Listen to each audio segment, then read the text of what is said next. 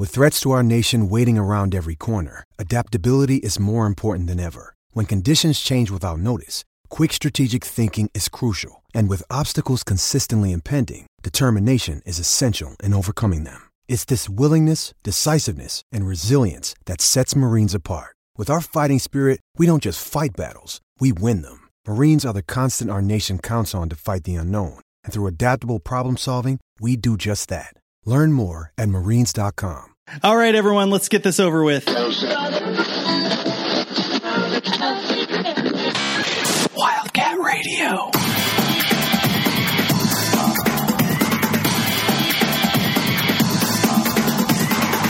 Welcome back, Wildcats, to Wildcat Radio, the most interesting podcast and most interactive podcast in the world, covering Arizona football news, Arizona basketball news, and Arizona recruiting news. WildcatRadioAZ.com is our website. You can subscribe to the podcast for free on iTunes, Google Play, TuneIn Radio, you name it, we're there. Find us on Twitter at Wildcat Radio AZ and on Facebook at Wildcat Radio AZ. And I am joined by the wizard, the creator, the guru behind the Beta Rank College Football Advanced Statistical Model, Mr. Rob Bowen. What's going on, Rob? Oh, I'm excited, even coming off a disastrous trip to Salt Lake City. Did you get a shower after that dirty stomping that we took? Definitely, like, you have to take a shower after that. Like, that's horrendous. But the model itself is up to fully in-season data right now, so that's a plus. Kind of excited. It's if you look at the model, if you actually go look at the full model, not just the Pac-12, you'll realize it's really Alabama's world, and everyone else is just living in it. But that team is so just it's a pleasure to watch, to be honest. Like, it sucks, but that is a team on fire, and it'll be interesting to see who they play in the college football playoff. And it is a great reminder, I think, to any Pac-12 fan of the giant cliff that we face to get to a point where the Pac-12 can win a national title. Like, that is an awesome team, and they will be good for a long time. I mean, do you want to like, is it Washington? Would we say Oregon's our best team right now? I mean, would you want to watch Oregon play Alabama? I wouldn't. I would not. I would not. I was trying to find a minute where I could maybe say yes, but not one bit. But I think and we'll get into the Oregon game and stuff when we get into our sleazy bets, but some fun games this week. Let's not get into the Pac-12 stuff until we break down all the games, but man, let's just dive in here. We have Utah 42, Arizona 10. This was a stomping from the beginning to the end. There are a couple things that we should highlight that are positive first before we get into everything. But man, I'll just throw it to you first. Well, actually, I think one thing to mention here was there were a lot of predictions online and on paid sites and a lot of other areas that really had the Arizona-Utah game close. And one of the things, Rob, that we try to do, and I'm glad we do the Pac-12 podcast, the 12-Pack podcast, which is our Pac-12 podcast. We focus more on that stuff, is it gives us a better look into the other teams in the Pac-12. And I am surprised at some of the websites out there that don't do that. It's all Arizona all the time. And when you focus on that and you don't focus on the rest of the conference, you miss things like USC doesn't have a good offense and Cal doesn't have a good offense.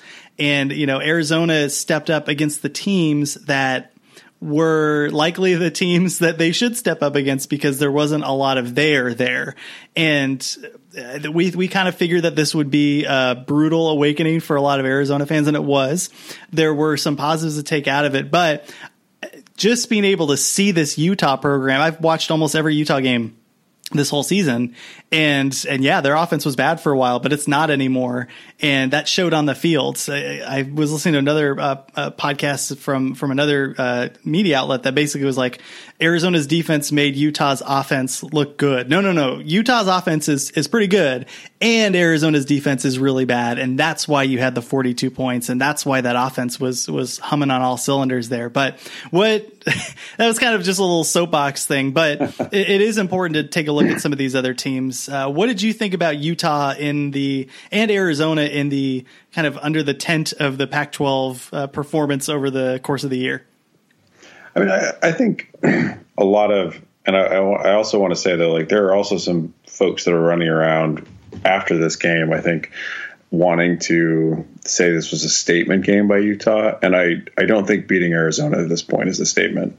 I was one of those people too. I more meant it in the sense of, look, if you're a Utah fan, you are likely before the last couple games, you were likely lukewarm at Kyle Whittingham, just because that program has been good, but middling in the sense of not being able to get to that next echelon. And I think if you're Utah, if I were Whittingham, I would try to stomp on every team I could if it was possible, because there's pressure on him regardless of the fact that he's been fairly successful and is widely known as a good coach. So I know Arizona sucks and all that stuff, but like if I'm Whittingham, step on the head and like don't apologize for it. And we'll get into the kick there because I don't think that was part of that. But the non-kick. Yeah, sorry, I was just coming to my defense there for a moment, but go ahead. No. It was somebody was saying that Arizona was not like the 11th best team in the Pac-12, and I think Arizona pretty much is in the running for the 11th best team in the Pac-12. So I would say with Utah, like their game against Stanford was a statement. This game was like, I don't think that Utah is a team that's not like, and Whittingham is not a coach that like, if they have a chance to put up points, they're going to put up points. Like it's your job to stop them. But I came away incredibly impressed by Utah, and this defense right now, they've been very good. They come in at number 23, after this game. Their offense took a big jump up to number 55. Part of that's all the preseason data. We're fully out of that now. Part of it's that they've, really turned it up in the last 3 weeks and played significantly better in that game. But it was, for lack of a better way to put it, Arizona was just totally overmatched. And I thought the comment that really stuck out was Brock Huard echoed something that we heard last year. And I feel like Arizona fans sort of, they turn their ears off when they hear this kind of, they put on their earmuffs. But like back in the bowl game last season, Bruce Feldman had commented how much smaller Arizona was than Purdue. And Brock Huard said that, Arizona, when they came out in warmups, was the smallest football team he's seen this season. It is, that is not something, that's not a place you want to be when you're playing Utah at Utah. And I just kind of want to reiterate to people, because I think a lot of Arizona fans are very frustrated. And that, that they look at this Utah game in particular, like a lot of Arizona fans feel like Utah is not a program that should have passed us in the Pac-12. And, maybe they don't want to admit that it's happened, but, Rich Rod just didn't recruit very well. And we do not have a lot of Power 5 size and a lot of Power 5 talent on this team.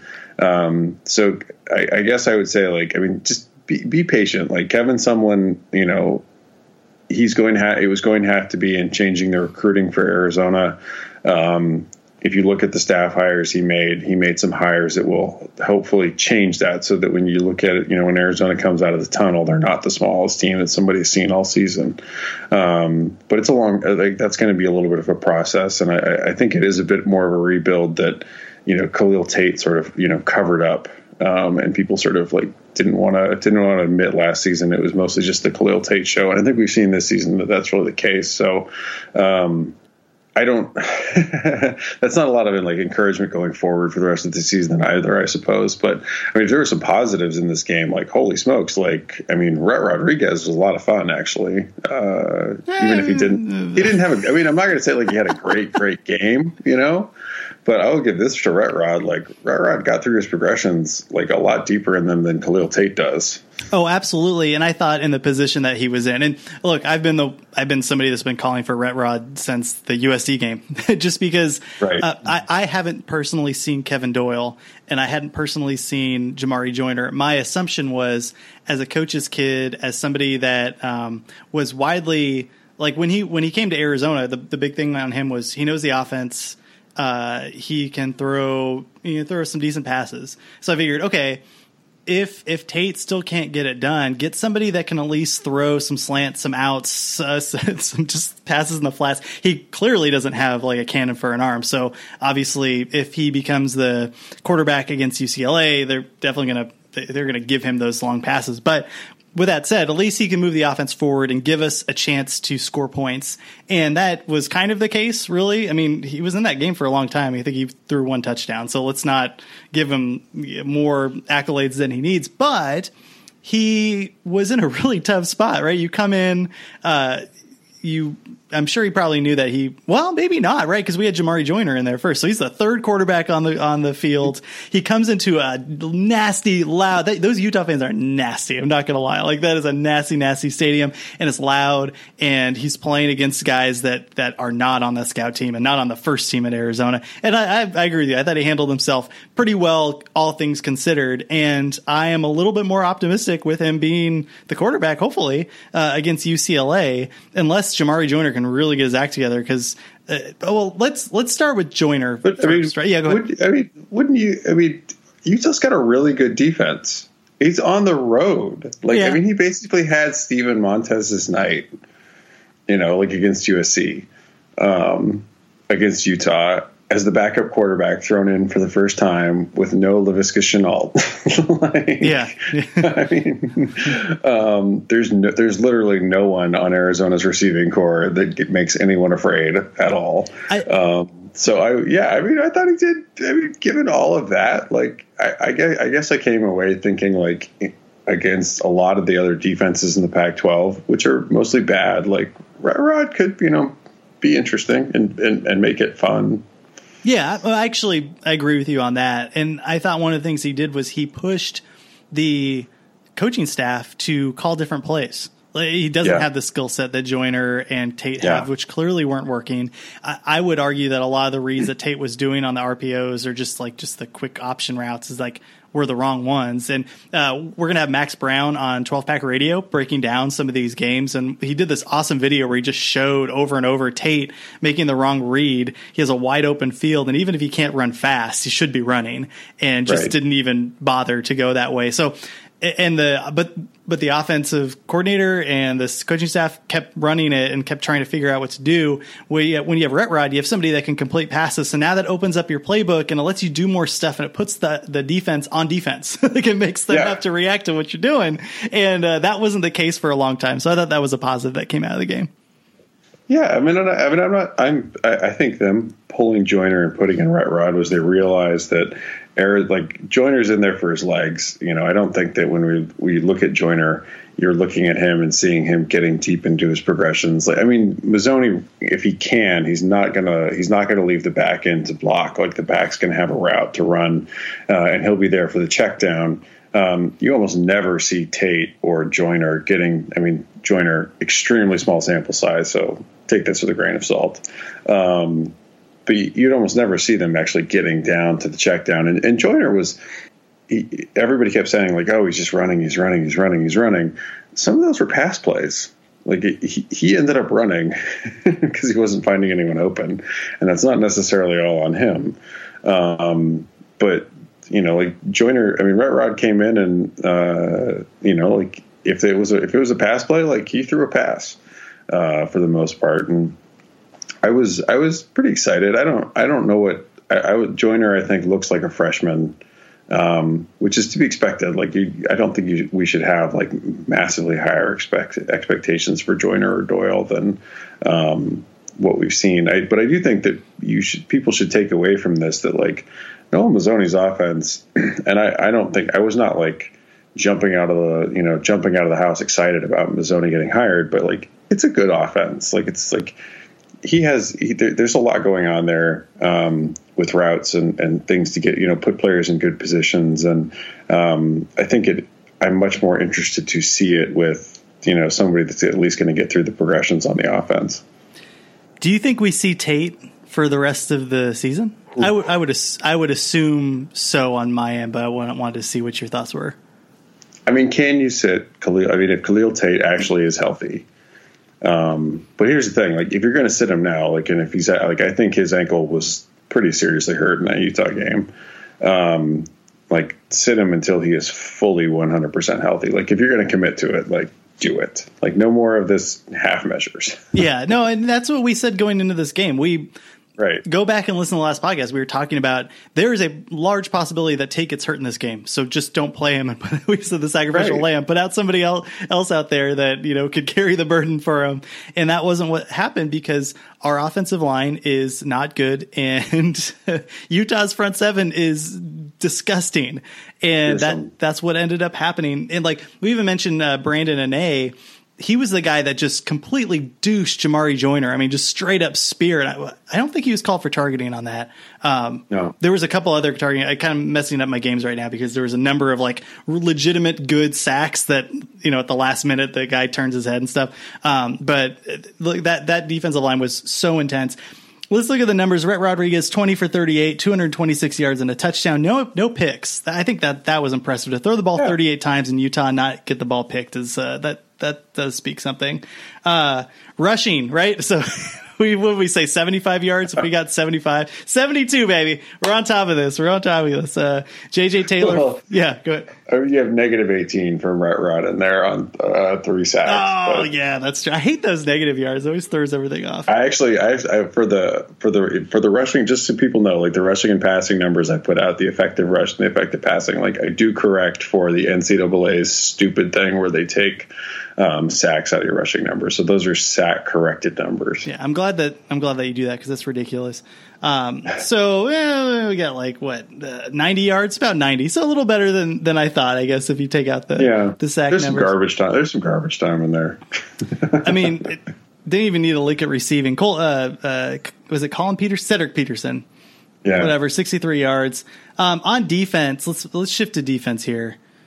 Let's go back to quarterback. Hold on one sec. So like, no, because I'm hearing too soon. Yeah, no, I'm hearing some grumbling about the possibility of Kevin Doyle leaving and Tate maybe leaving and stuff. And I don't know. Let's let things simmer first. But I was a little surprised we didn't see Kevin Doyle, considering that Mazzoni handpicked him to come to Arizona.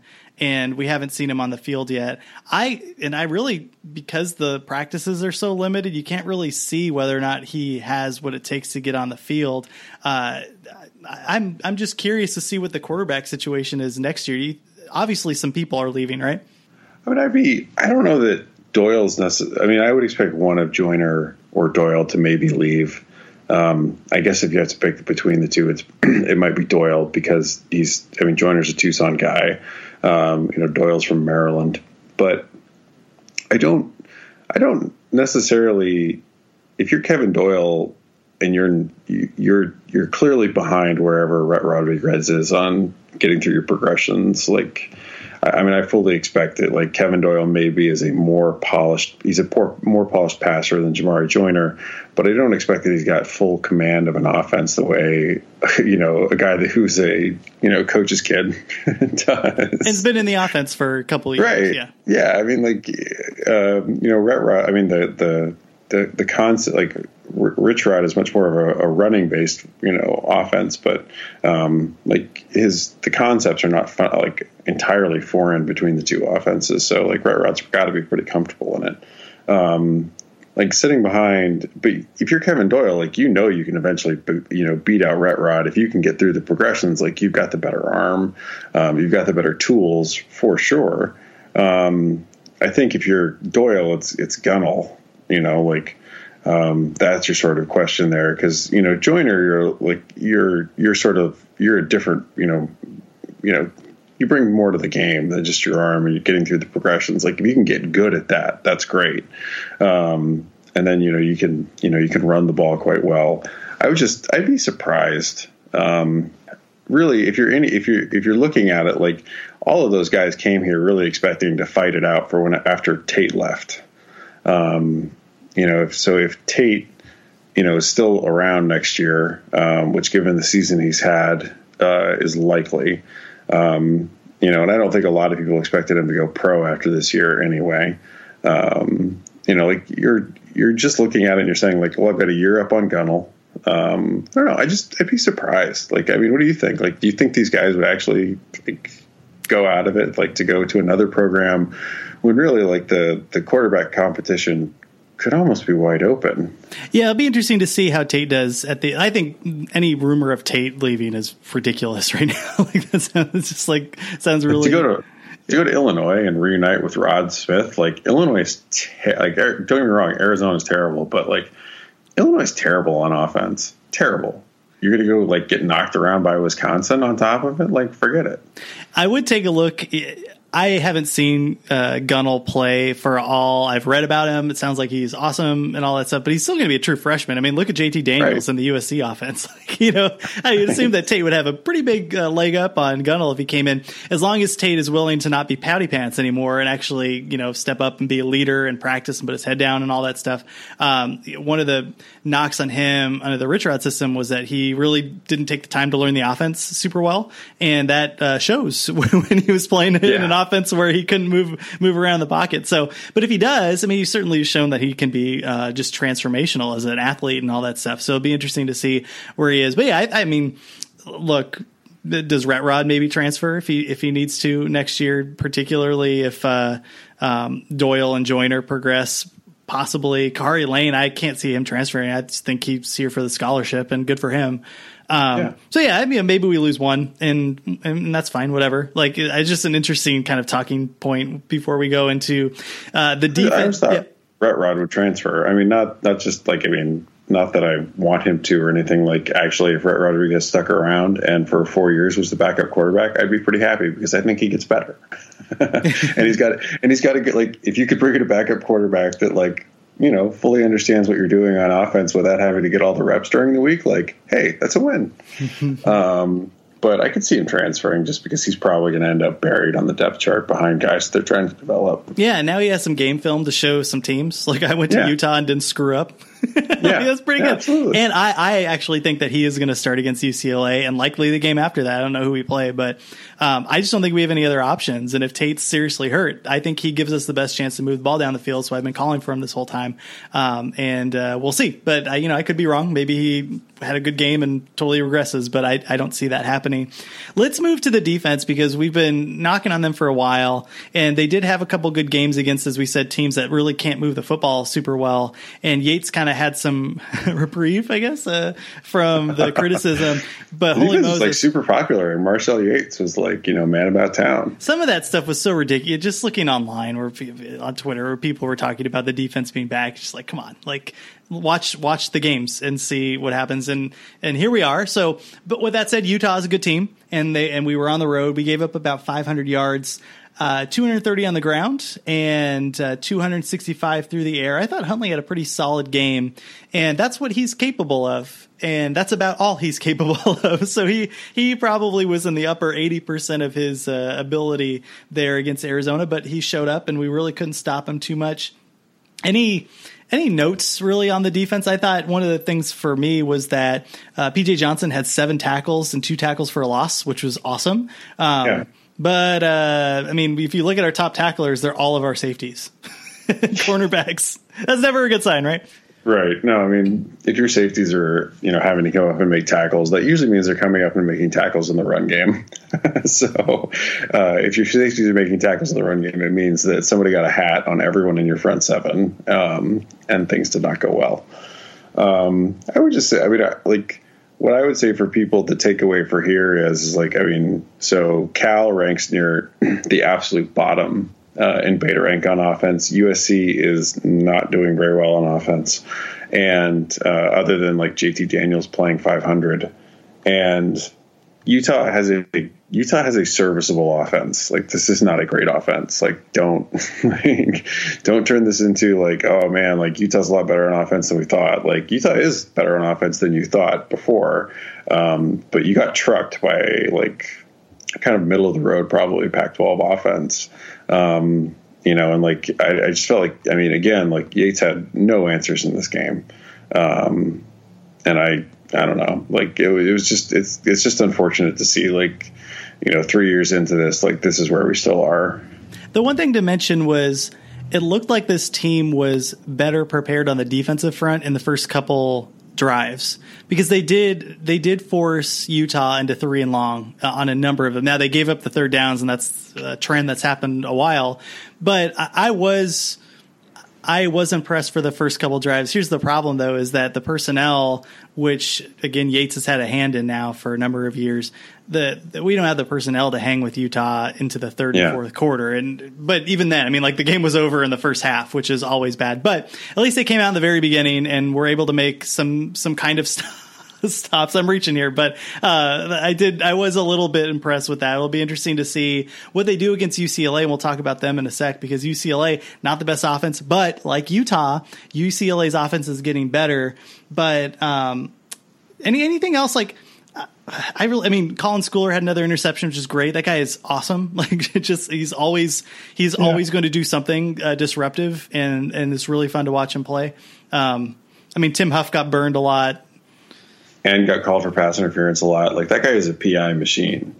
Oh my gosh, good times. Like, but he also has the benefit of giving up touchdowns. Like, he doesn't just get called for pass interference. He also gives up touchdowns. The 2 players we haven't heard from a lot are Tony Fields, and I have a strong feeling, and actually this is just the way I feel, is that he was fine because he had so many tackles, because he was tackling behind the line most of the time last year. We just didn't have a defensive line, and he was somebody that came in. Now, he looked good, but now that we have a little bit better of a defensive line and we have other players that are stepping in, he has had less and less of a role in the way that he sticks out. So, he was a freshman All-American last year, but, let's see where he goes in the next couple of years, but he certainly hasn't turned into another Colin Schooler, and they were kind of next to each other. And we kind of had them in the same echelon at the beginning of the year, and that certainly has changed, right? Well, and I mean, there's a little bit of a scheme change here too. And so he may be being asked to do less than he was, before, and maybe just in less of a position, and Schooler maybe in sort of more of a position to continue to make tackles. But it's hard. I mean, it's hard to follow up a very, very good season. Like, it's not just that there's just regression to the mean, but I mean, like, it's hard to hit excellence over and over again. So I still have hope for him. But yeah, you're right. He's kind of been a little anonymous this season. That's fair. Let's talk about this punt here with Mitch Wishnowsky, which, by the way, we wrote a whole article about him. Like, so when people are, who's this punter? What's going on? Like, we're freaking on top of our game, man. Go Wildcat Radio AZ, look it up. Like, we had a Crayola drawing of Mitch Wishnowsky before the season started. He is very good. There was some much ado about them running the ball at the end, kind of running a trick play out of a punt. When they were up like by 30 points or whatever. And I got into it with Jason Scheer a little bit in the sense of, like, I didn't think that was a planned play. Mitch Wishnowsky is he's a national All-American and is a big guy and runs and played rugby. From what I've understood with Utah fans is he has a green light. Basically, if he sees a flaw in the special teams defense, he can go if he needs to. I think that was on him to go. And we've been complaining, Rob, for a while about our special teams play not being very good, even though we have a full-time coach now. And here's yet another example of that. What did you think about them running up the score?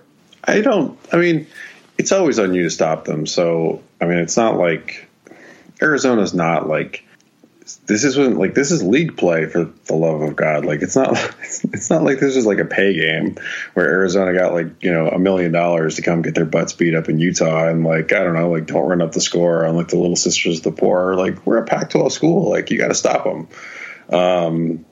That said, I don't know. Like, I agree with you. Like, Wishnowsky has a green light. Whittingham said it in the press conference after the game that Wishnowsky has a green light.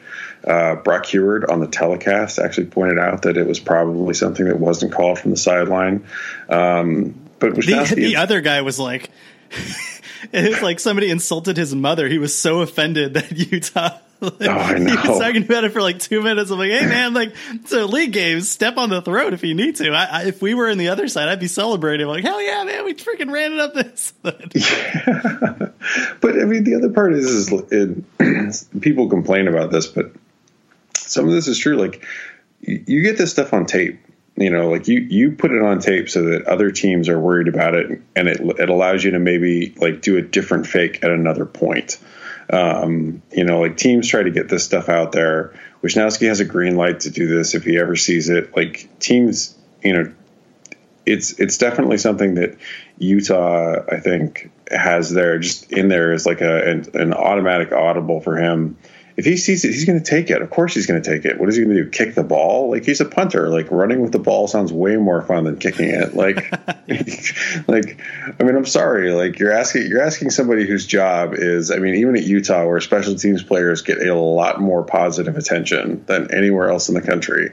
If you're asking him to, like, I don't know, run with the football like a running back or kick it, like, of course he's going to run it. Like, yeah, I don't know. You left it wide open, knuckleheads. Anything else on this game? I want to cover a little bit of UCLA. Again, and one thing I want to mention is shouts to Ronnie and Adam, who covered the who covered the Arizona-Utah game. They previewed it, and they'll preview UCLA in the coming days. I thought that the preview that they did, and the preview that they did for USC, by the way, was quite good too. With the Utah one, it was great up until the last 5 minutes of the podcast where they veered left and were like, well, we're going to beat Utah. I'm like, oh, snap. All right. I don't know if I agree with you there, Ronnie. But bear down. Yeah, bear down. But with that said, I thought that the breakdown of the team was quite good. And so that's why I was so surprised. It's like, Bradley and A's good. Yes, their secondary is pretty good. Yes, they're starting to run the ball a little bit more. And but I think we're going to win. I'm like, what? Like, wait, that doesn't match what you just said.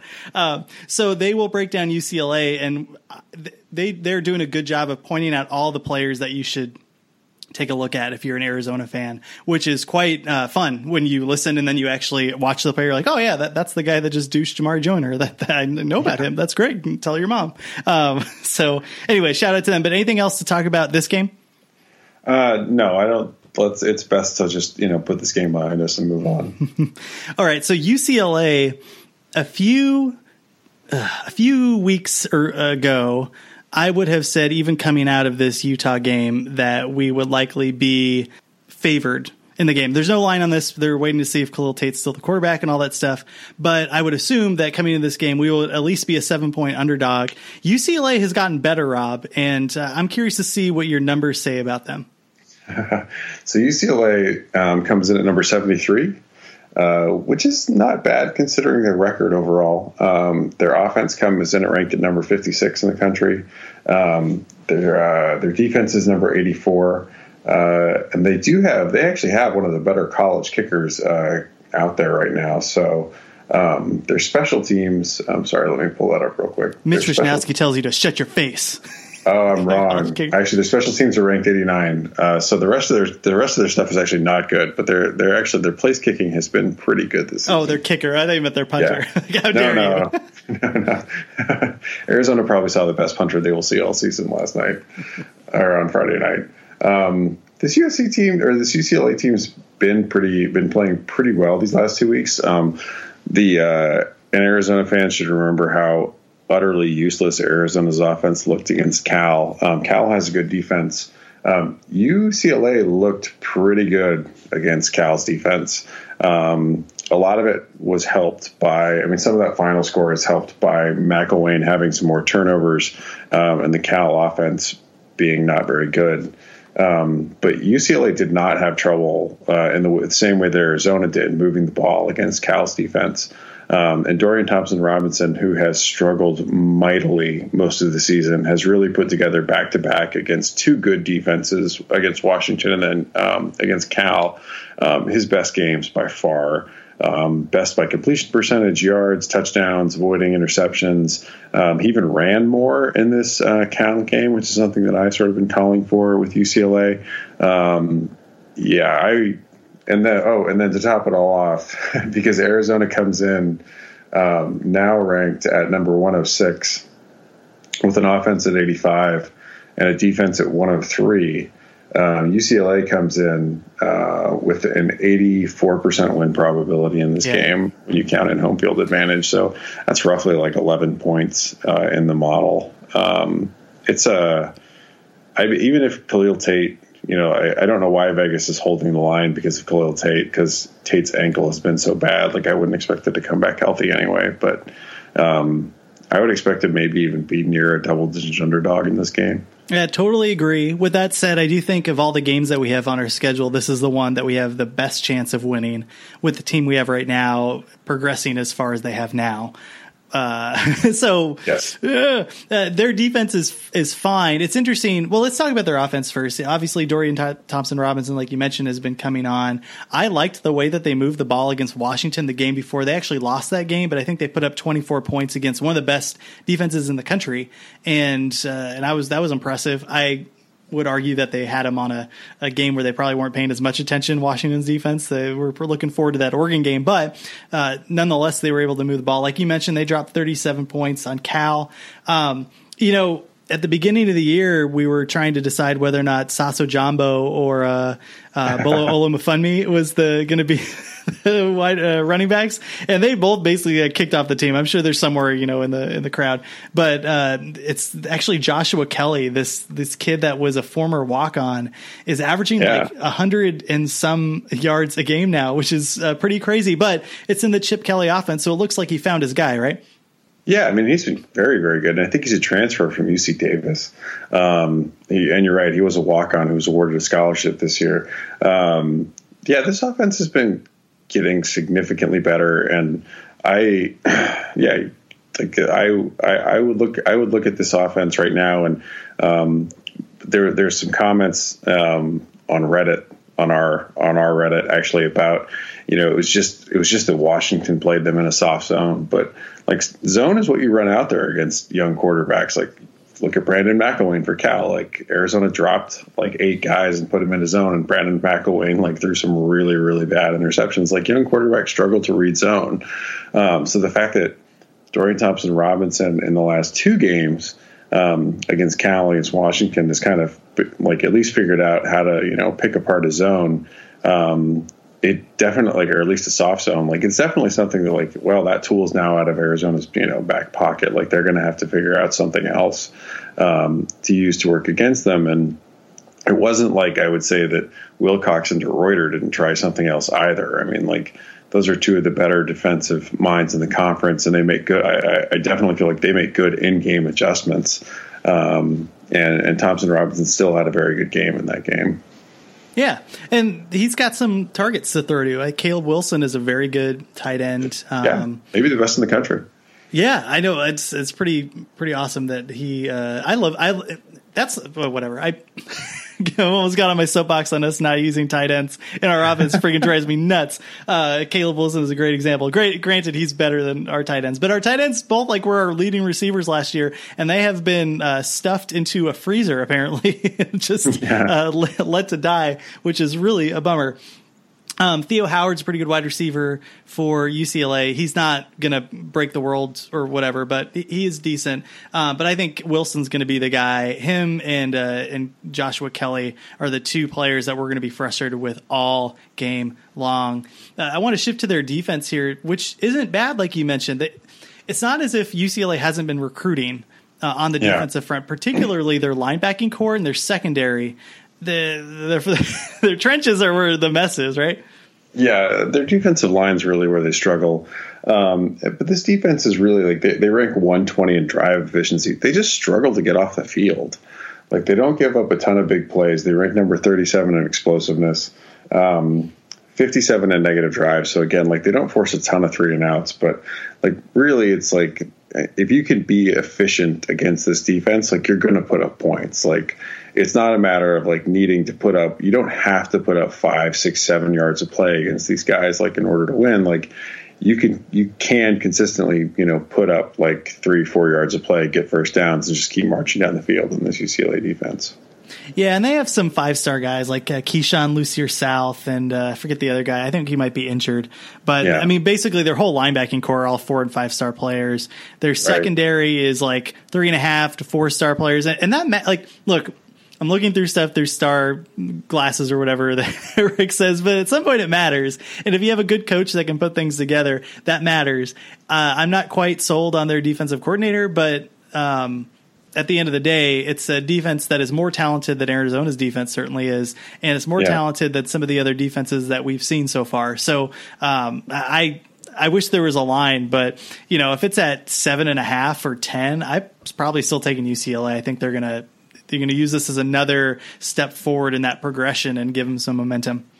I mean, the one thing that I would say in this is if as an Arizona fan, like if Arizona comes out and they're actually fun to watch on offense in this game, like get excited. I mean, like UCLA's defense is going to be nothing at all like Utah's defense. Yeah. So like, I mean, Arizona should be able to move the ball. Like I fully expect UCLA, should be able to move the ball at will against Arizona's defense.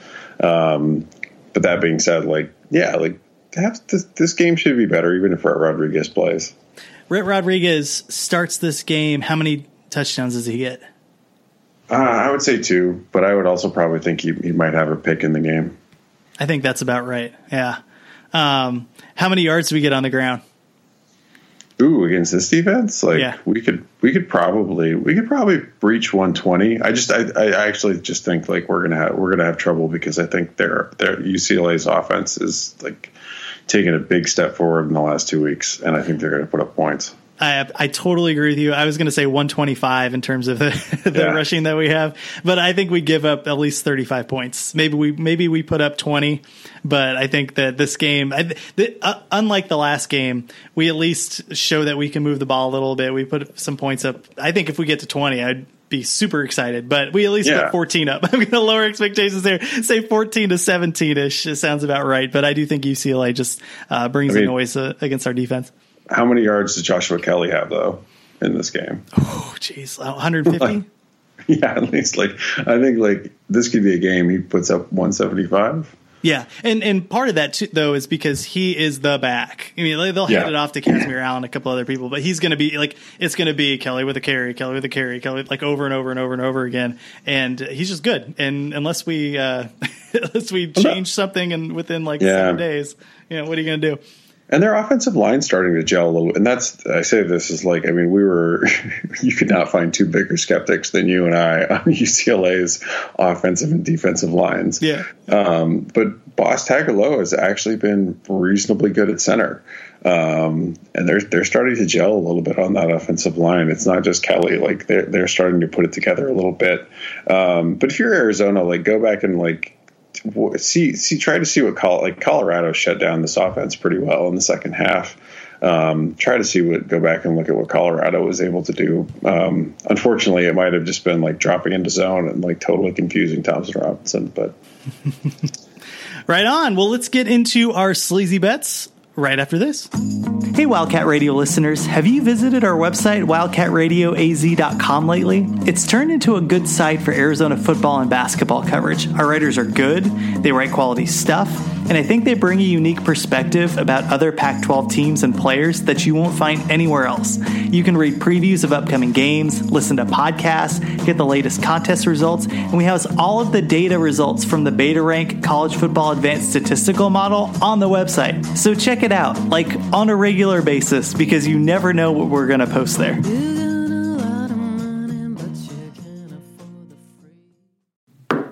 Hey, can I get some Pac-12 gambling advice up in here? Is William Shatner? You want it? Pac-12 gambling lines? You got it. Nice. You want it? Baby, just bust a move. Okay. All right. We are back. Talking sleazy bets, talking about all the games coming up in week 8 and talking about some of the action we saw in week 7. Rob, we got a Thursday game, man. Thursday. I mean, I love Thursday football. I mean, it's not quite as fun as maybe MAC football on a Tuesday. That was so ridiculous when they do that. I feel so bad for the players. Tuesday game, fellas. Get it together. Oh, my gosh. Yeah, Thursday, 6:00 p.m. on ESPN. Stanford, and both these teams, by the way, had a bye. Stanford is a 2-point favorite on the road against Arizona State. Since both these teams didn't have a bye, it's a lot of time to be able to break down this game. I don't know if Bryce Love is going to be back. I think that's a major issue on whether or not, it's hard to pick this game to figure out if he's going to play or not. But with that said, Stanford's still a good team. And ASU is an okay team? Question mark? What do you think about ASU? ASU is a tough team to peg. I think the model still maybe has them a little high. I mean, it just depends on whether you think that Colorado performance against USC was like a one-off, or was it like, oh man, like this is what Colorado looks like when they play a good defense. Because the model kind of likes ASU, particularly after Michigan State won against Penn State. They come in ranked in this week at number 38 with the number 18 offense and the number 93 defense. So the defense is a little unsightly. But that's not all that different than Stanford. I mean, Stanford comes in ranked at number 54. Their offense is ranked at 41, but their defense is ranked at 90.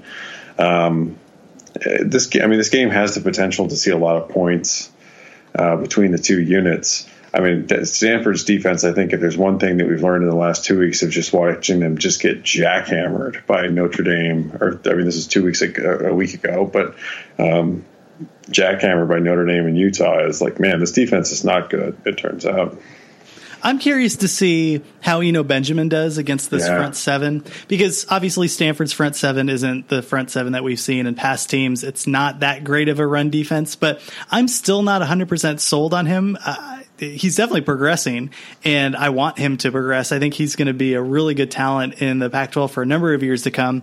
But I think it's a really good matchup to see whether or not ASU can get their running game up against Stanford. Because one thing to mention is N'Keal Harry is back. So, whatever garbage hit that was during that ASU Colorado game, he had a week to get over if he had any concussion symptoms, which I'm uncertain whether that was the case. But any negative feedback from that play has allowed him to play into this game, which is good. So they will have their top offensive threat on the board. And I don't know, what do you think about Stanford's run defense? What do the numbers say on them? So Stanford's run defense is they're ranked number 87, so not great. Their pass defense comes in ranked at number 84, so also not great. Like, this defense just isn't very good. The one thing I would say about this ASU is that, and this may be coming down from Herm Edwards, I don't know if it's Rob Likens making this decision, they just run the ball too damn much for how good Manny Wilkins and his receivers have been. Like, it makes no sense, their commitment to the run. Manny Wilkins did not throw the ball enough in that Colorado game, in particular for how well he was throwing it in that game. He's got an 11-to-1 TD to interception ratio. Like, let the guy throw the frickin' ball. It's not just like, and there are some comments, and I don't know why people they don't like Manny Wilkins. Like, go back and watch. He did not get the handful of throws he was allowed to make in that Colorado game. Like, some of them were just gorgeous, like just beautiful throws. So I certainly hope that Herm Edwards actually lets the offense get its freak on and just throw the ball all over Stanford because it makes no sense to commit to it. Not that Benjamin hasn't been pretty good, but they feed him the ball constantly. Yeah, and Benjamin isn't Ronald Jones or Royce Freeman. He could be in a few years. You don't know. But it's not like they have this workhorse back that they can just ride and grind and win a game. They need to be able to do a couple other things in order to keep defenses honest. I'm just looking now. So Bryce Love is probable for Thursday against Arizona State, which is a good sign because while the Stanford run blocking hasn't been awesome, having him on the field against an Arizona State team that you can run against at least gives Stanford another weapon to use outside their top receivers. Absolutely. And this ASU defense does grade out a little bit better against the run, ranking number 76, and then they're 100 against the pass.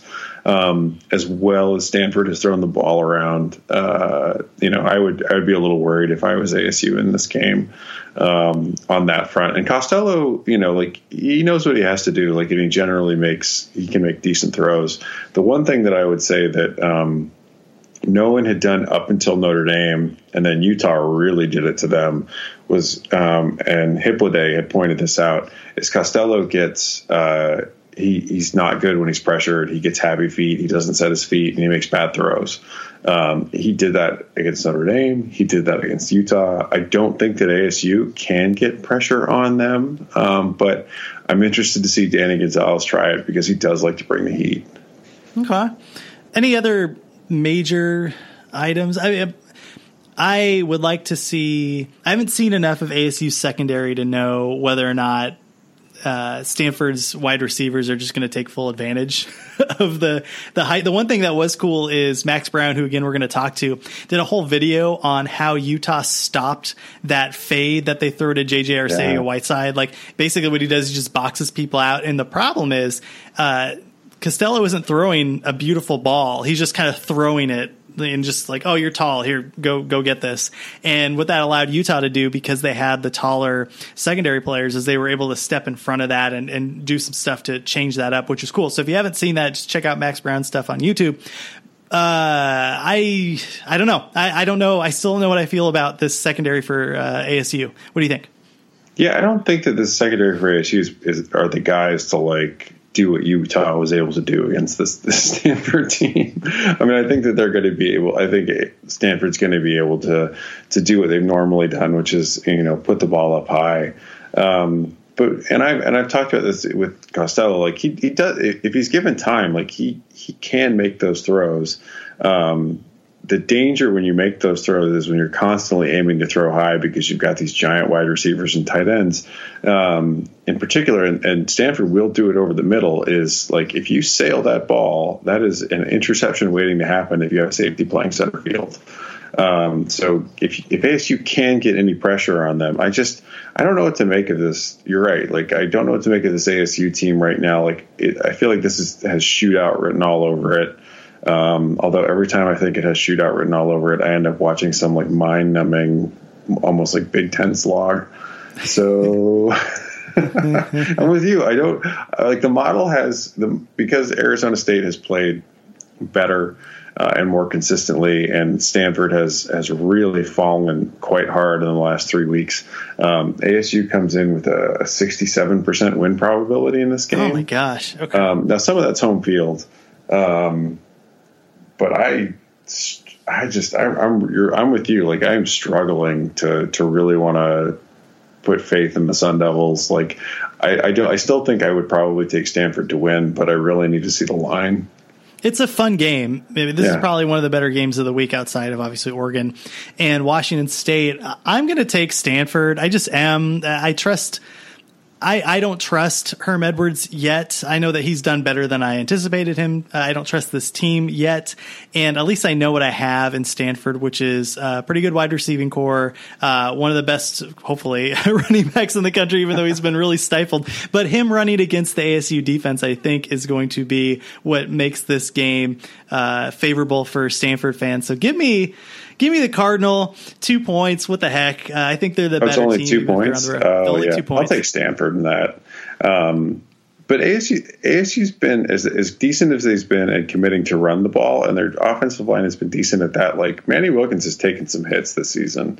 Like, they're not great at pass protection. So, not that Stanford's really gotten to almost anybody this season. So, yeah, but they're not like Arizona or Oregon State or even Cal. Cal doesn't have a bunch of guys on that line. So, yes, they haven't gotten to a ton of people, but they're still in the middle of the Pac-12, I would assume, in terms of talent, right? Oh, no, I mean, Stanford, in terms of like raw talent, has recruited incredibly well. This defense has just fallen off the map versus their talent level the last 2 seasons. Okay. And again, one of the things I forgot to mention, so the way that we do this is we talk about the game that's coming up, and then we mention the game that's coming up, and then we go through any games that those teams have played in this past week. So the next one would be Saturday at 12:30. Colorado is a 17 point Rob. 17 points. Underdog on the road at Washington. Colorado, of course, coming off of a 20-31 loss to USC. We both watched this game, but let me throw it to you first. What were your general impressions of what happened in USC? So USC's defense really showed up. I mean, there's no other way to put it. I think everyone was rightfully high at this point in the season on Colorado's wide receivers. Steven Montez was not finding dudes open. When Colorado's receivers were getting out there, and when he did have time, which wasn't always, he was holding the ball, looking, going through his reads, sometimes trying to force it to Chenault.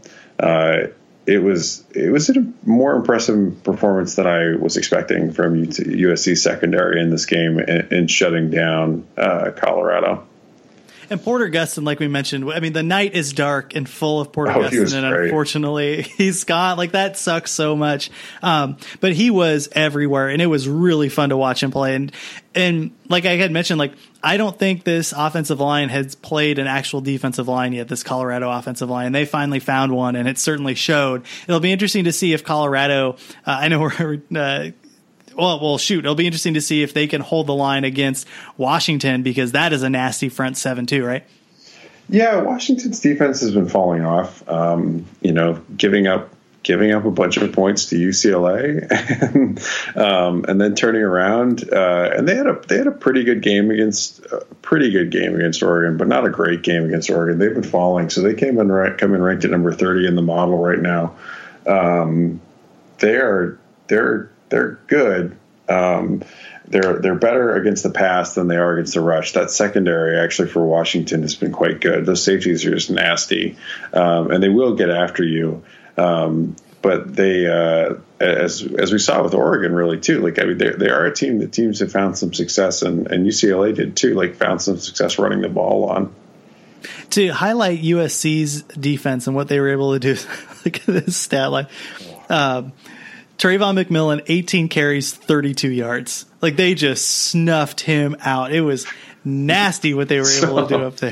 My favorite stat of this damn near unwatchable game is that for both teams, Laviska Shenault was the leading ball carrier, the leading rusher, with 2 carries for 46 yards. And he had that one huge run, which was I think his other carry was like for 1 yard. It was just such a bad, like, nobody even made a reasonable attempt to run the football. It is amazing how USC's run game has just fell flat on its face.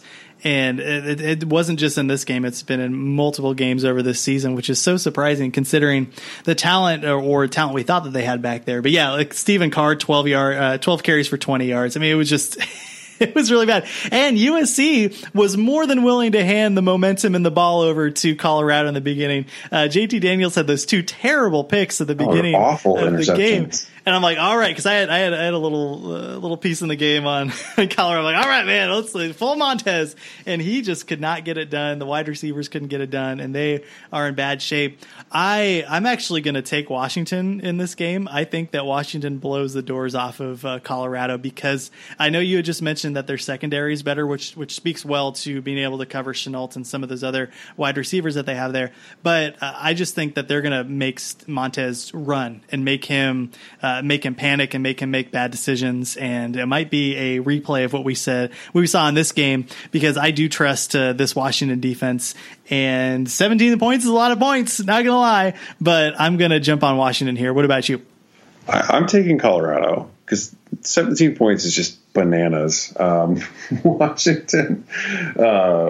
Washington comes in this game, and they have a roughly 67% win probability. That's not anywhere near 17 points, really.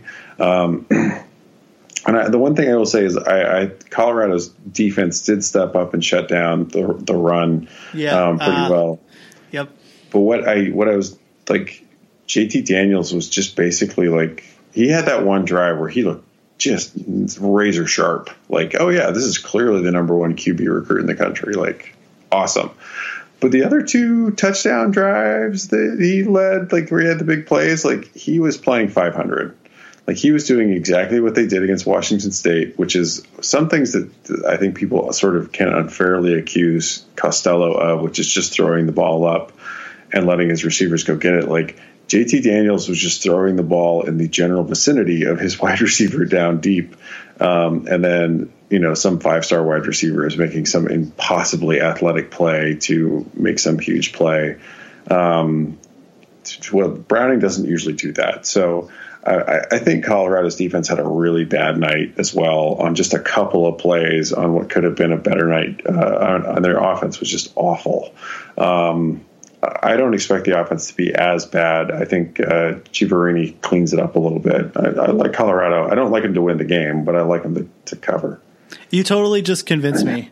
I did. Yeah, you did. I'm going to switch my pick. And one of the reasons too is because I don't think Colorado is going to put up a ton of points, but I still don't trust this wide receiving core for Washington. I know, like, if you're a Washington fan, I know you're beating your head against the wall. I know, I've watched every Washington game. I understand that there's talent on here. I'm not saying that there isn't, but I do still like the secondary for Colorado.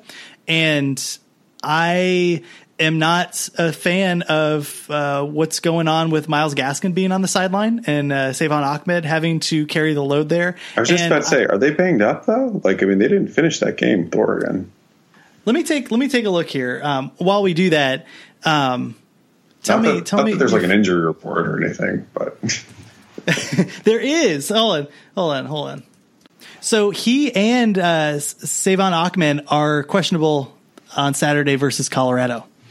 And it looked like Myles Gaskin was he was seen on the sideline, but that didn't look good. And is Washington be able to run the ball? I think Colorado's run defense isn't terrible, right? Yeah, I think Colorado's run defense is pretty good. I think they lost a guy maybe for the season, Frankie, but I'd like to see, I still think 17 points just seems like a lot, given everything. And I do think, I'd be surprised to see this Colorado offense, which I'd just be surprised to see him held in check. And if it's all on Jake Browning to win by 17, like, no, I want no part of that. All right, we're moving on. 1 p.m. Cal at Oregon State. Woof. This game sucks. Oh my gosh. Get excited. I don't even know what channel it was. It wasn't on ESPN yet. It's got to be Pac-12. It's probably like CBS Sports. The Larry Scott special. Oh my gosh, Cal and Oregon State. Oh my goodness. So Cal, there's no line on this, and I'm uncertain why. I'm wondering if they, because Cal always cycles through their quarterbacks anyway, right? Well, I mean, McElwain's just been playing. I mean, they've basically gone with McElwain in these last two games, so I don't understand why there's not a line on this game yet. I mean, it's Connor Blount for Oregon State, right? Like, I don't know why there wouldn't be a line for this game. Yeah, I'm uncertain why. Let's go into – so Cal scored 7 points against UCLA, 37-7 UCLA over Cal. This was just a brutal game if you were a Cal fan. I actually went balls to the wall, and in our survivor pool, I took UCLA as a 7.5-point underdog. I saw that. Like, that was amazing. Like, boom! Props to you. Like, you got UCLA out of the way? That's amazing. And it wasn't even, it was me and like 5 other people. I'm in this $25 pool where, anyway, there's a number of people that took it. I was surprised. I thought I was going to be the only one. But I think some other people are seeing what I see, which is Cal is not a good team. With that said, I have to take Cal in the survivor pool against Oregon State, and I don't feel good about this at all. So tell me what happened against UCLA here. The UCLA's offense has started to put it together a little bit. I mean, Cal's defense is quite good, but and they come in ranked number 44 in the country right now. But their offense was bad again, and they just couldn't keep up with what UCLA was eventually able to do against them. Their offense comes in ranked at number 124. McElwain didn't really have interceptions until late, but then, of course, like the bad McElwain came out, and they were able to put the game away. But UCLA was able to run the ball pretty effectively, and Thompson Robinson was really good for the second straight week. So, and Bears fans were apoplectic at losing this game. I mean, like, like Fire Wilcox apoplectic at losing this game. Like, people were just like, the Cal blog, or the Cal blog, which one was, I think it's like Golden the California Golden Blogs. They are some head cases, and that's coming from me on our Twitter account. No, I mean, they kind of annoy me because they do that play-by-play thing, and I'm like, don't do play-by-play on Twitter, like, please.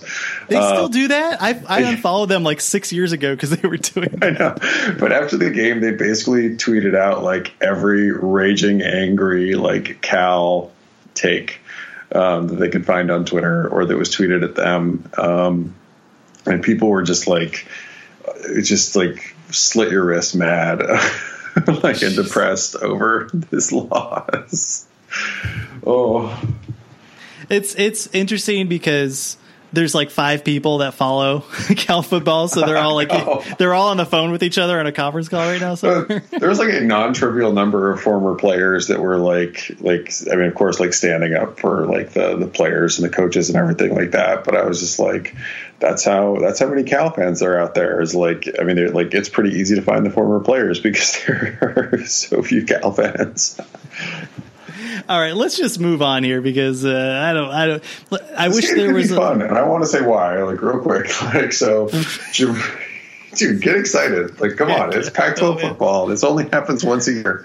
Jamar Jefferson is, if you haven't been watching, like Jamar Jefferson is legitimately possibly the best running back in the conference right now. Like, I would just say, like, he's been phenomenal. The Oregon State's offense comes in ranked at number 54. They're sort of surprisingly good. They get to take on Cal's pretty good defense at 44. But the flip side of this is Cal's offense, which has just been like, it's almost like incompetence porn. How bad Cal's offense has been.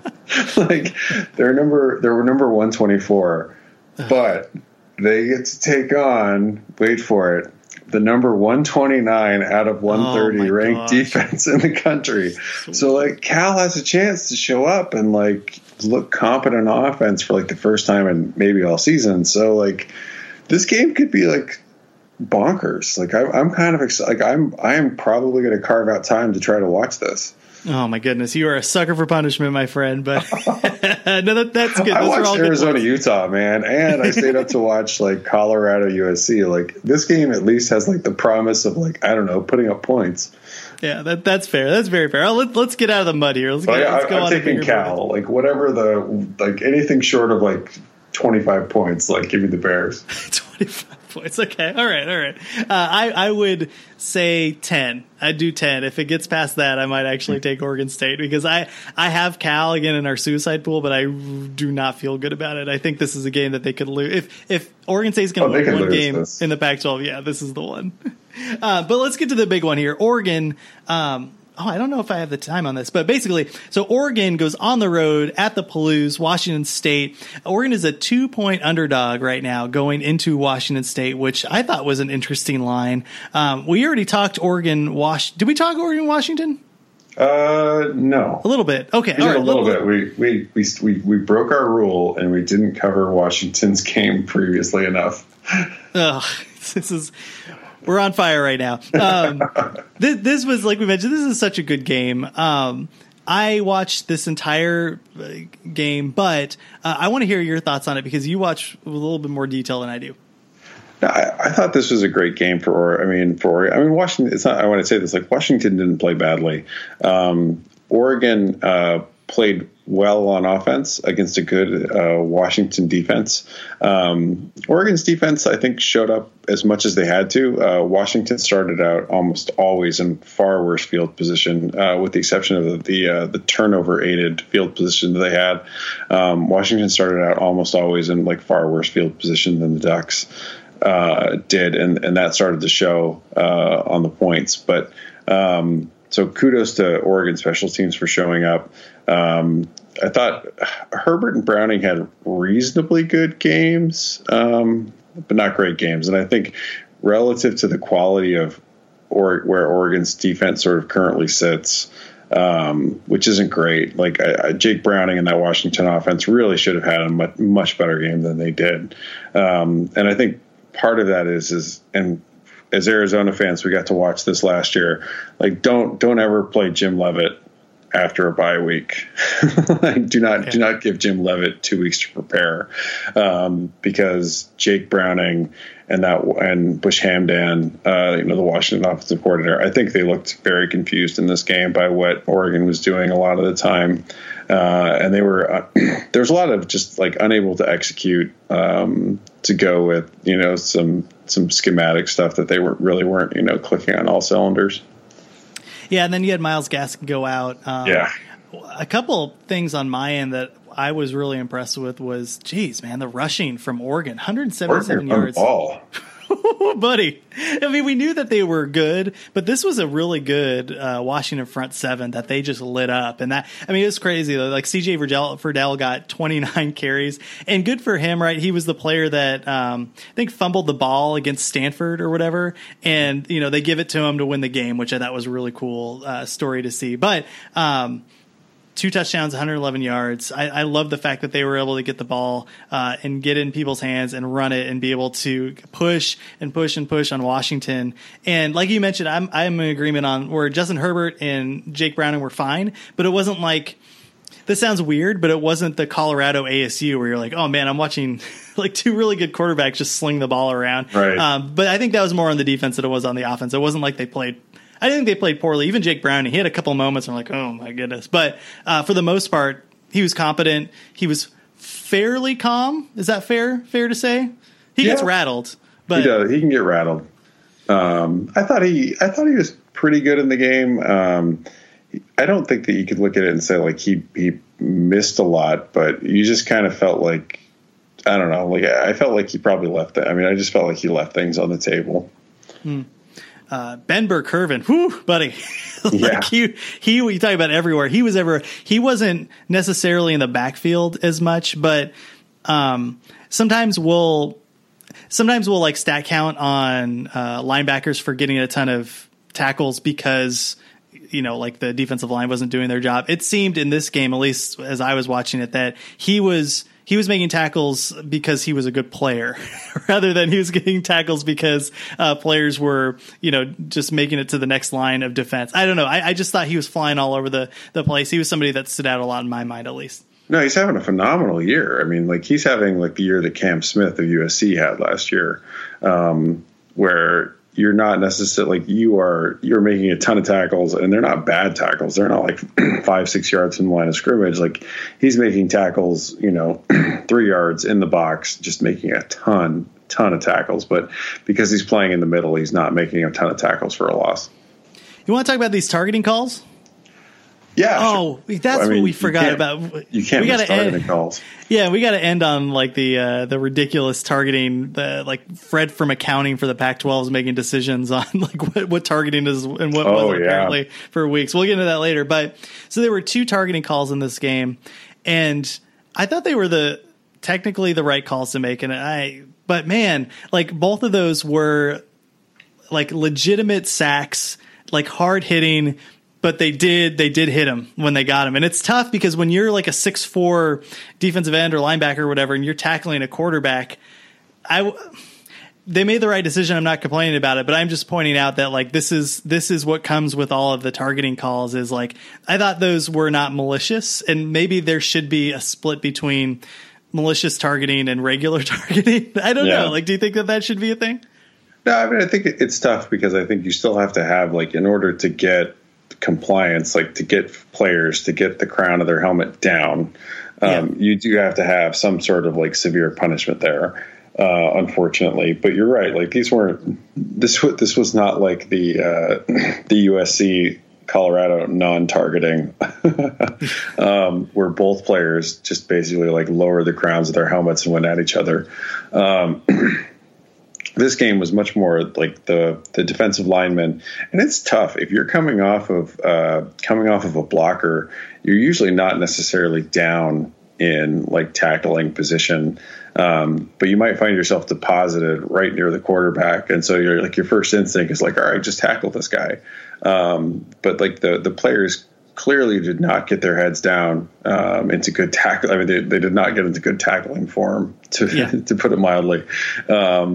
And then they, like you want to see players get their heads down and their faces up. Like you don't want to be leading with the crown.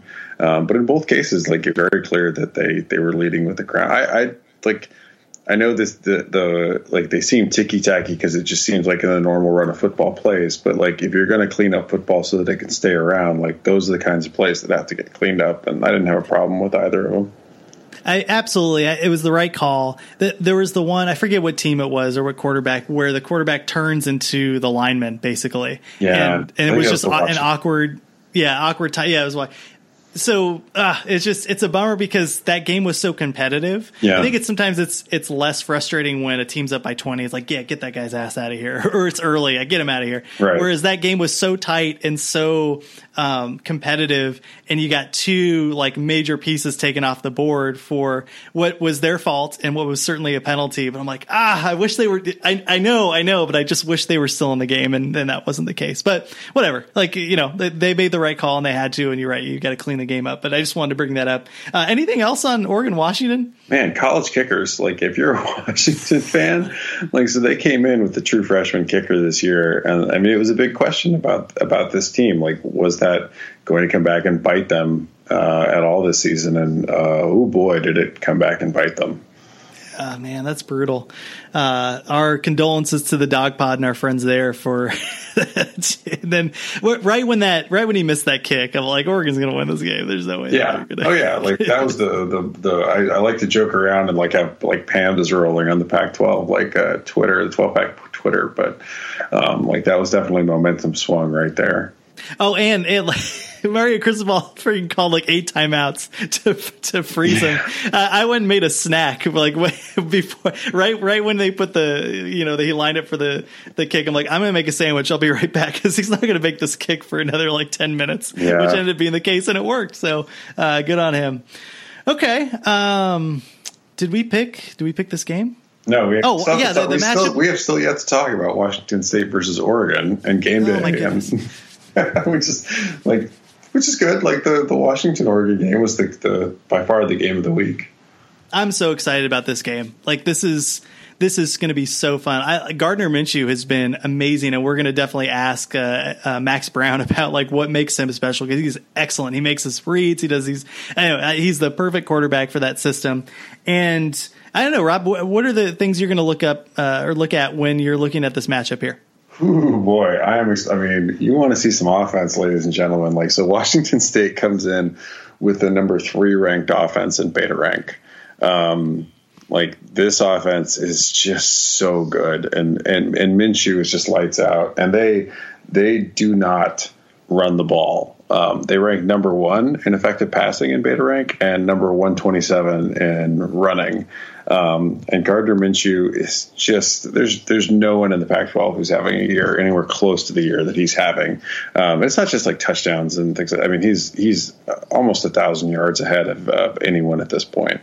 So I like Minshew quite a bit in this game. Like I don't think that this Oregon defense is as good as last year. I think they're probably a little better than where the models got them right now, because the models got them all the way back at number 94.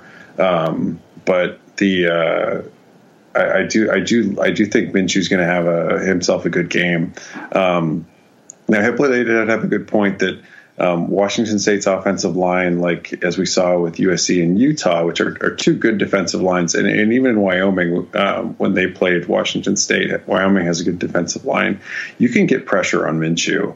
The trouble is that like he's been so effective at getting the ball out of his hands. But the question I would have in this game is, as we saw with, say, Stanford, Utah and Notre Dame were clearly able to put pressure on KJ Costello, and Oregon just was not in their game. Like, so I'd be interested to see how and if Oregon can put pressure on Minshew to match what Utah, which is a great defensive line, and Porter Gustin were able to do against Washington State.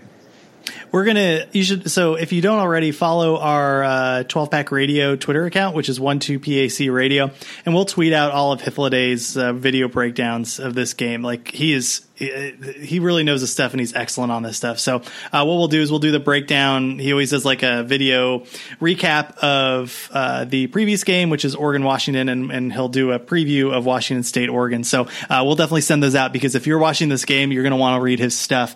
I want to take Washington State. Like I do. I really like this team. I think that the Palouse is going to be fired up. I love Gardner Minshew. I'm with you, Rob, where the front 7 of Oregon scares me a bit if I'm a Washington State fan. That offensive line has been fine, ?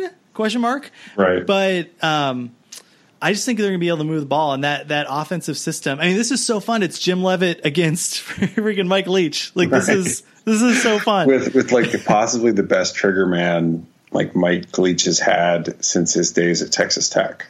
Here's a question. I wish we had Hythloday on this week because I am curious to see.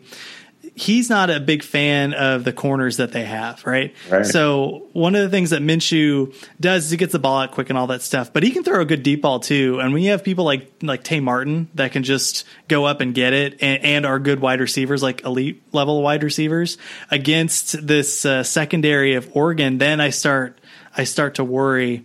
And tell us a little bit more about Washington State's defense. Well, I mean, if you're Oregon State, or I mean Oregon, like, do you trust your dime corner in this game like a lot because he's going to be on the field like a lot? And then my answer is no. No. Although like they could move Ugo Amadi. He usually is. I think I'm getting the name right. If I'm not, I apologize. But like they got a safety that has played corner in the past, so now you got 3. But what do you got after that? That's the other question too. So I'm with you. So Washington State's defense is not good. They come in ranked at number 101. This has been very much an offense first team. They've been reasonably good. Their special team score has improved. They're at number 43. So this team in Oregon sort of match up well in their what they're good at and what they're not. Oregon's number 33 on offense, 94 on defense, 53 on special teams. I think that defense is probably a little low. I don't know that the offense is low right now, but Washington State, like they're definitely a offense first team here, and this game could be like the game that they had against a USC. But Oregon's, I fully expect Oregon to show up and try to run the ball in this game. And I think they'll be quite effective at it.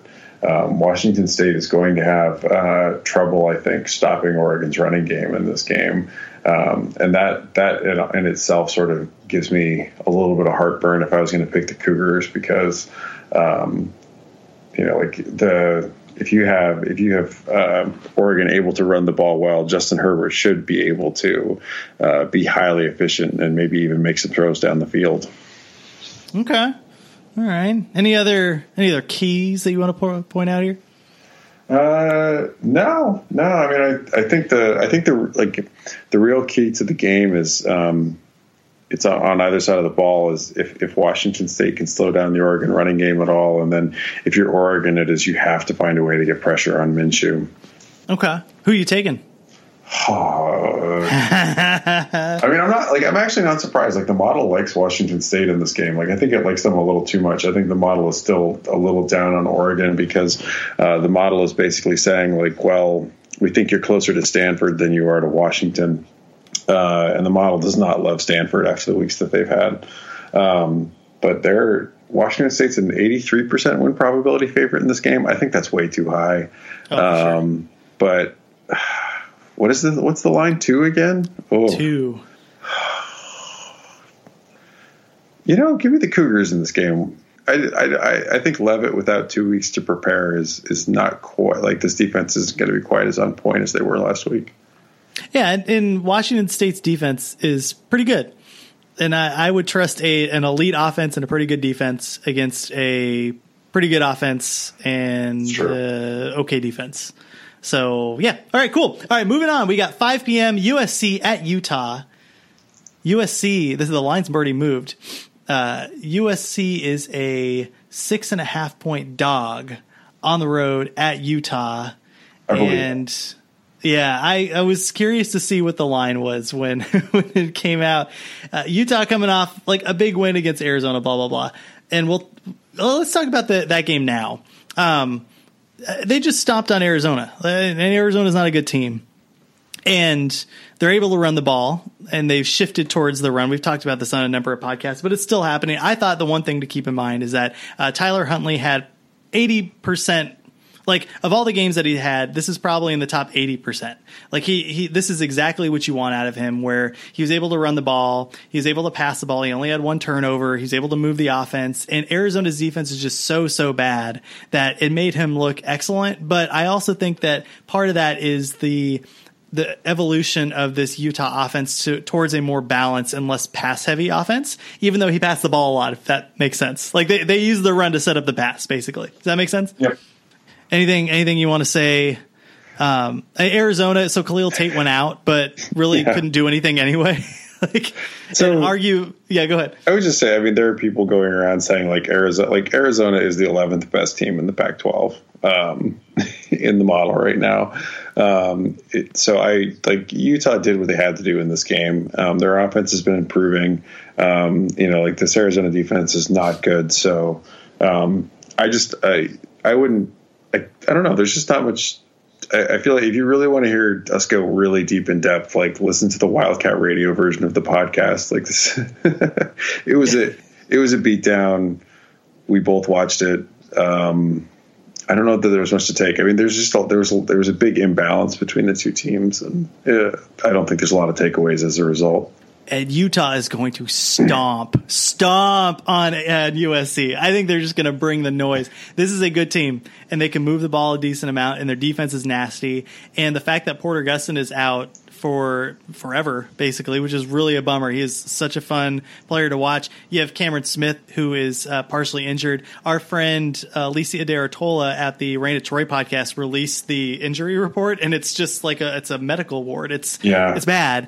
Plus the fact that you don't have an offense that I trust farther than I can throw it in. USC can't run the ball, period. How are they going to run the ball against Utah's front seven, man? I have no idea. This is so I was a little up in the air before I knew that Porter Gustin was out. I am less up in the air now that I know that Porter Gustin is not going to be in this game, because I really was impressed by what USC's defense did against Colorado. And I think that even with Utah's offense improving, I mean, I could see USC being good enough to go in and really shut down Utah's offense. But without Porter Gustin there, I have a hard time seeing that. Now, I think with Britton Covey back, I think this Utah offense is a little more dynamic. They've definitely turned it on the last 2 weeks. I really, really think that Utah has a big special teams advantage in this game. USC's punting has just been terrible. Yep. So again, like, if you're looking at Utah with short field, even if USC's defense is good, like, Utah's going to be able to put up some points with that short field eventually. And Utah's corners are big, and talented. I don't buy into this, that they're always going to get away with this JT Daniels just throw up the ball and hope that nobody makes a play on it type crap. I'm sorry, he made some great throws in that Colorado game, but he made some deeply, deeply bad throws that actually turned into big plays. And this USC offense is all big plays. They're not efficient. They're terrible at drive efficiency. They rank 121 in drive efficiency. This offense is only good at explosive plays, and they rank number 45 there. Okay. How many points does USC score in this game? 17. You nailed it, man. Well, I mean, we don't actually know, but that was what I was going to say too. 17. We need to stop hanging out in the same place. I think this is. I felt like an idiot for not betting more on USC wiping the floor with Arizona, and I am going to take that lesson and apply it to this game against USC. I just think that Utah is a good team and is catching USC at a perfect time. Plus, Arizona was not, like you were mentioning, Arizona was one of the worst teams of the Pac-12. There is no letdown, look ahead, anything. This is USC, and it's coming to Salt Lake City, and they beat Stanford on the road. They beat Arizona. This is the game for them right now, and if they win it, they will likely win the Pac-12 South and get a chance to play in the Pac-12 championship. Give me Utah. This is the big one for them. So, and good luck to them. Last game. Pellify, Arizona at UCLA, 7:30 p.m. ESPN2. no line on this right now because, again, Khalil Tate was hurt in the game against Utah. It is likely he will not play. He already had an injured ankle. We had on the Wildcat Radio podcast said, like, please do not play him because he will get hurt. And guess what? He got hurt because Utah's defense is so nasty. He didn't get decapitated, but he got hurt. He did it. But, like, when a 300-pound, like, raging, defensive lineman falls on your leg because your offensive line is a mess. This is what happens. And they go to UCLA, and I think they're catching UCLA at a bad time. Like you mentioned, Rob, their offense is moving. They're looking like a team that's been playing well. We've already talked about Arizona and UCLA, so let's just talk about matchups here. What are some things that you're looking for? I'm looking for UCLA to just show up and be able to run the ball in this game. I mean, they've significantly, they are committed to the run. Joshua Kelly has been really good. I mean, he was good in that Colorado game. Dorian Thompson-Robinson was not. The difference against Washington and then against Cal was that Dorian Thompson-Robinson was actually pretty good. So I think against a bad, which will be, and this Arizona defense will be a significant step down for the last, because Colorado is ranked in the 30s. So is Washington. Cal's ranked at number 44 right now in defense. Arizona's ranked at 101. Like, UCLA is probably licking their chops coming into this game, being able to run the ball. I think Joshua Kelly has a big game. If they really, really get it rolling, he could push for nearly 200 yards rushing, I think, in this game. Thompson-Robinson has been much more efficient. He started to figure out the zones that people are throwing at him, which he wasn't doing earlier on in the year. And the offensive line, which was a mishmash, is, like we said, like starting to click. Like, I don't like Arizona's defense's shot in this game very much at all. If you haven't watched a lot of Arizona football, get ready to watch Rhett Rod, Rich Rodriguez's son, whose dad got fired from the program, will likely start this game. And he was pretty good, compared to what you could expect for somebody getting thrown to the Wolves at Utah on the road. But Arizona should be able to move this ball. They'll probably put up, what did we say, 14 points? I think that's what we said. Which is a good job, Arizona. 14 points. Good on you. That's kind of where the program is right now. UCLA should just beat the crap out of Arizona, and rightly so, particularly now that they have them at home. So for a while, this looked like a game that Arizona should win handily, but that was before Khalil Tate didn't turn out to be the player we thought he was, and this game should be a blowout. Anything else? I think we covered most of it. No, we just got to talk about the Pac-12 the survivor pool? No, the conference. Oh. All right, so let's get into that.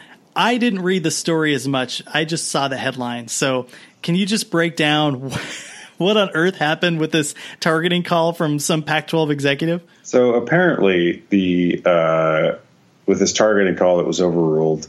And this was a hit on this was the hit on JC Daniels. This is not the infamous hit on Minshew.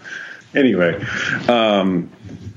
the call was rule targeting. It was rule targeting by Pac-12 officials, actually in the replay booth in Santa Clara. The general counsel, it had been decided. He also heads up football operations for the Pac-12.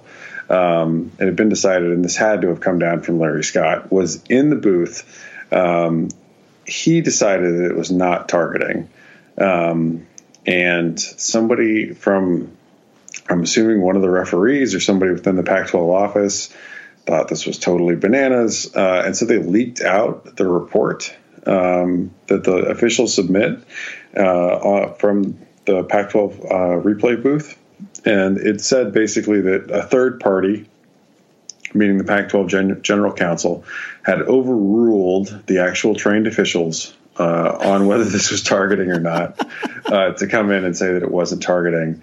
I think given how poorly that the conference has handled targeting up to this point, and I mean, if you have questionable, I think back to that Arizona Cal game where there were the two Cal, targeting calls that were basically headhunting that were not that were overturned, were not called. Or, I mean, if you have questionable targeting calls, by all means, you should have questions about them, because the fact that there was an untrained, basically someone from the league office in there, just like, you know, and Larry Scott should have known this. Like, I'm sorry, like, I worked in corporate America for a long time. Like, if you're the CEO and you don't have your head completely up your behind, like, you know that if you put the most, like, someone, you know, on the board, I mean, you know, basically in the C-suite in the room, like, that person's, you know, their weight's going to carry the day. Like, yep. You know, like, nobody's going to try to like overturn the decision of somebody that is a corporate officer. Like, that's insane. Like, just like that power dynamic that itself is already toxic and bad. And like any CEO should know that's a bad idea. And there's no way that Larry Scott did not approve this setup. Like, you don't have the GC in there with that kind of power without, you know, like, that being approved. Like, it's just crazy. I did see his response was like, "Oh, sorry, like, this won't happen again. It's just." No, did you see his first? So the first response to the Yahoo report was infuriating, and I'm sure someone pulled Larry Scott aside and was like, "Dude, that's not going to work." Because his first response was that the general counsel fully understands the targeting rule, and this is no big deal. Oh, I didn't see that part. No, like, oh my! Go back if you want to, like, just have, like, I mean, just a moment of pure internet rage. Go back and read. It was a Yahoo report by Pete Thamel, who's really good at Yahoo.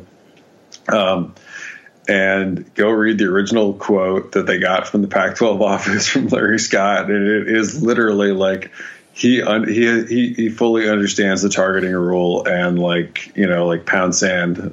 Like, oh my gosh, what a mess! Right, and I'm sure, like, the Pac-12 presidents, like, are like, idiot. Like, we got inundated with emails last night. Like, go fall on your sword.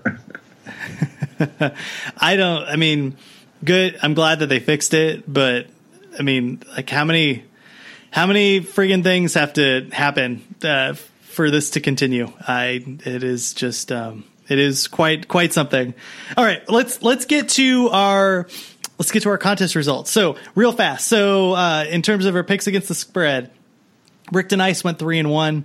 I went 3-1. Rob, you went 2-2. Rick Balls 0-4. 0-4. Ooh, buddy. Oh, he took Arizona. He did. I know. Him and Ronnie. Ronnie went 2-2. Adam making a comeback. He was 3-1 this week. He's 23-22 on the week in terms of our contest. So we are giving away 2 tickets to basically your team's premier college basketball game. If you can basically run the gauntlet, which is defeat us in terms of picking against the spread against each member of our team. And if you can knock us all off in 6 subsequent weeks, we'll give you the tickets. I got challenged by 3 people, and it was a freaking bloodbath, my friend. I beat B-Dub, Nora33, who's challenged me 3 times in a row. We've tied. Boom! Then I bring the noise. Nora33 is out. C-Team is out. We had 2 players challenge Adam. It was Gronky Kong and the Height of Excellence. That was a bloodbath. Gronky Kong is out. Height of Excellence is out. The only person to survive is Ice Cold Brewskis, and he defeated Ronnie Stoffel. Congratulations to you. Okay, in regards to our Pac-12 survivor pool, a lot of you picked Cal, suckers. So we had 12 people, 12 out. We will have, I think, 23 players remaining. And as always, we will pay homage to those who have departed us. And those names include Ronnie Stoffel, Adam Green, Tyler Merman, Michael Conger, Ageless Wonderpick, AZ Wildcat Mom, Matty Ice, The Super Freaks, Fly the Punt Flag, Bear Down Rich, Scoronado, and Justice for Saab. Sleep well, sweet princess. A lot of friends took one for the team, man. Moses. It's like that the Last of the Mohicans line where, like, she's like, how can you just leave these dead bodies like this? And he's like, they're not strangers, ma'am. Well, get your picks in, guys. We will continue the only a few weeks left, man, in the season, which is crazy. We're already halfway through. Follow us on Twitter at 12back Radio, and then stick around for our special interview with Max Brown.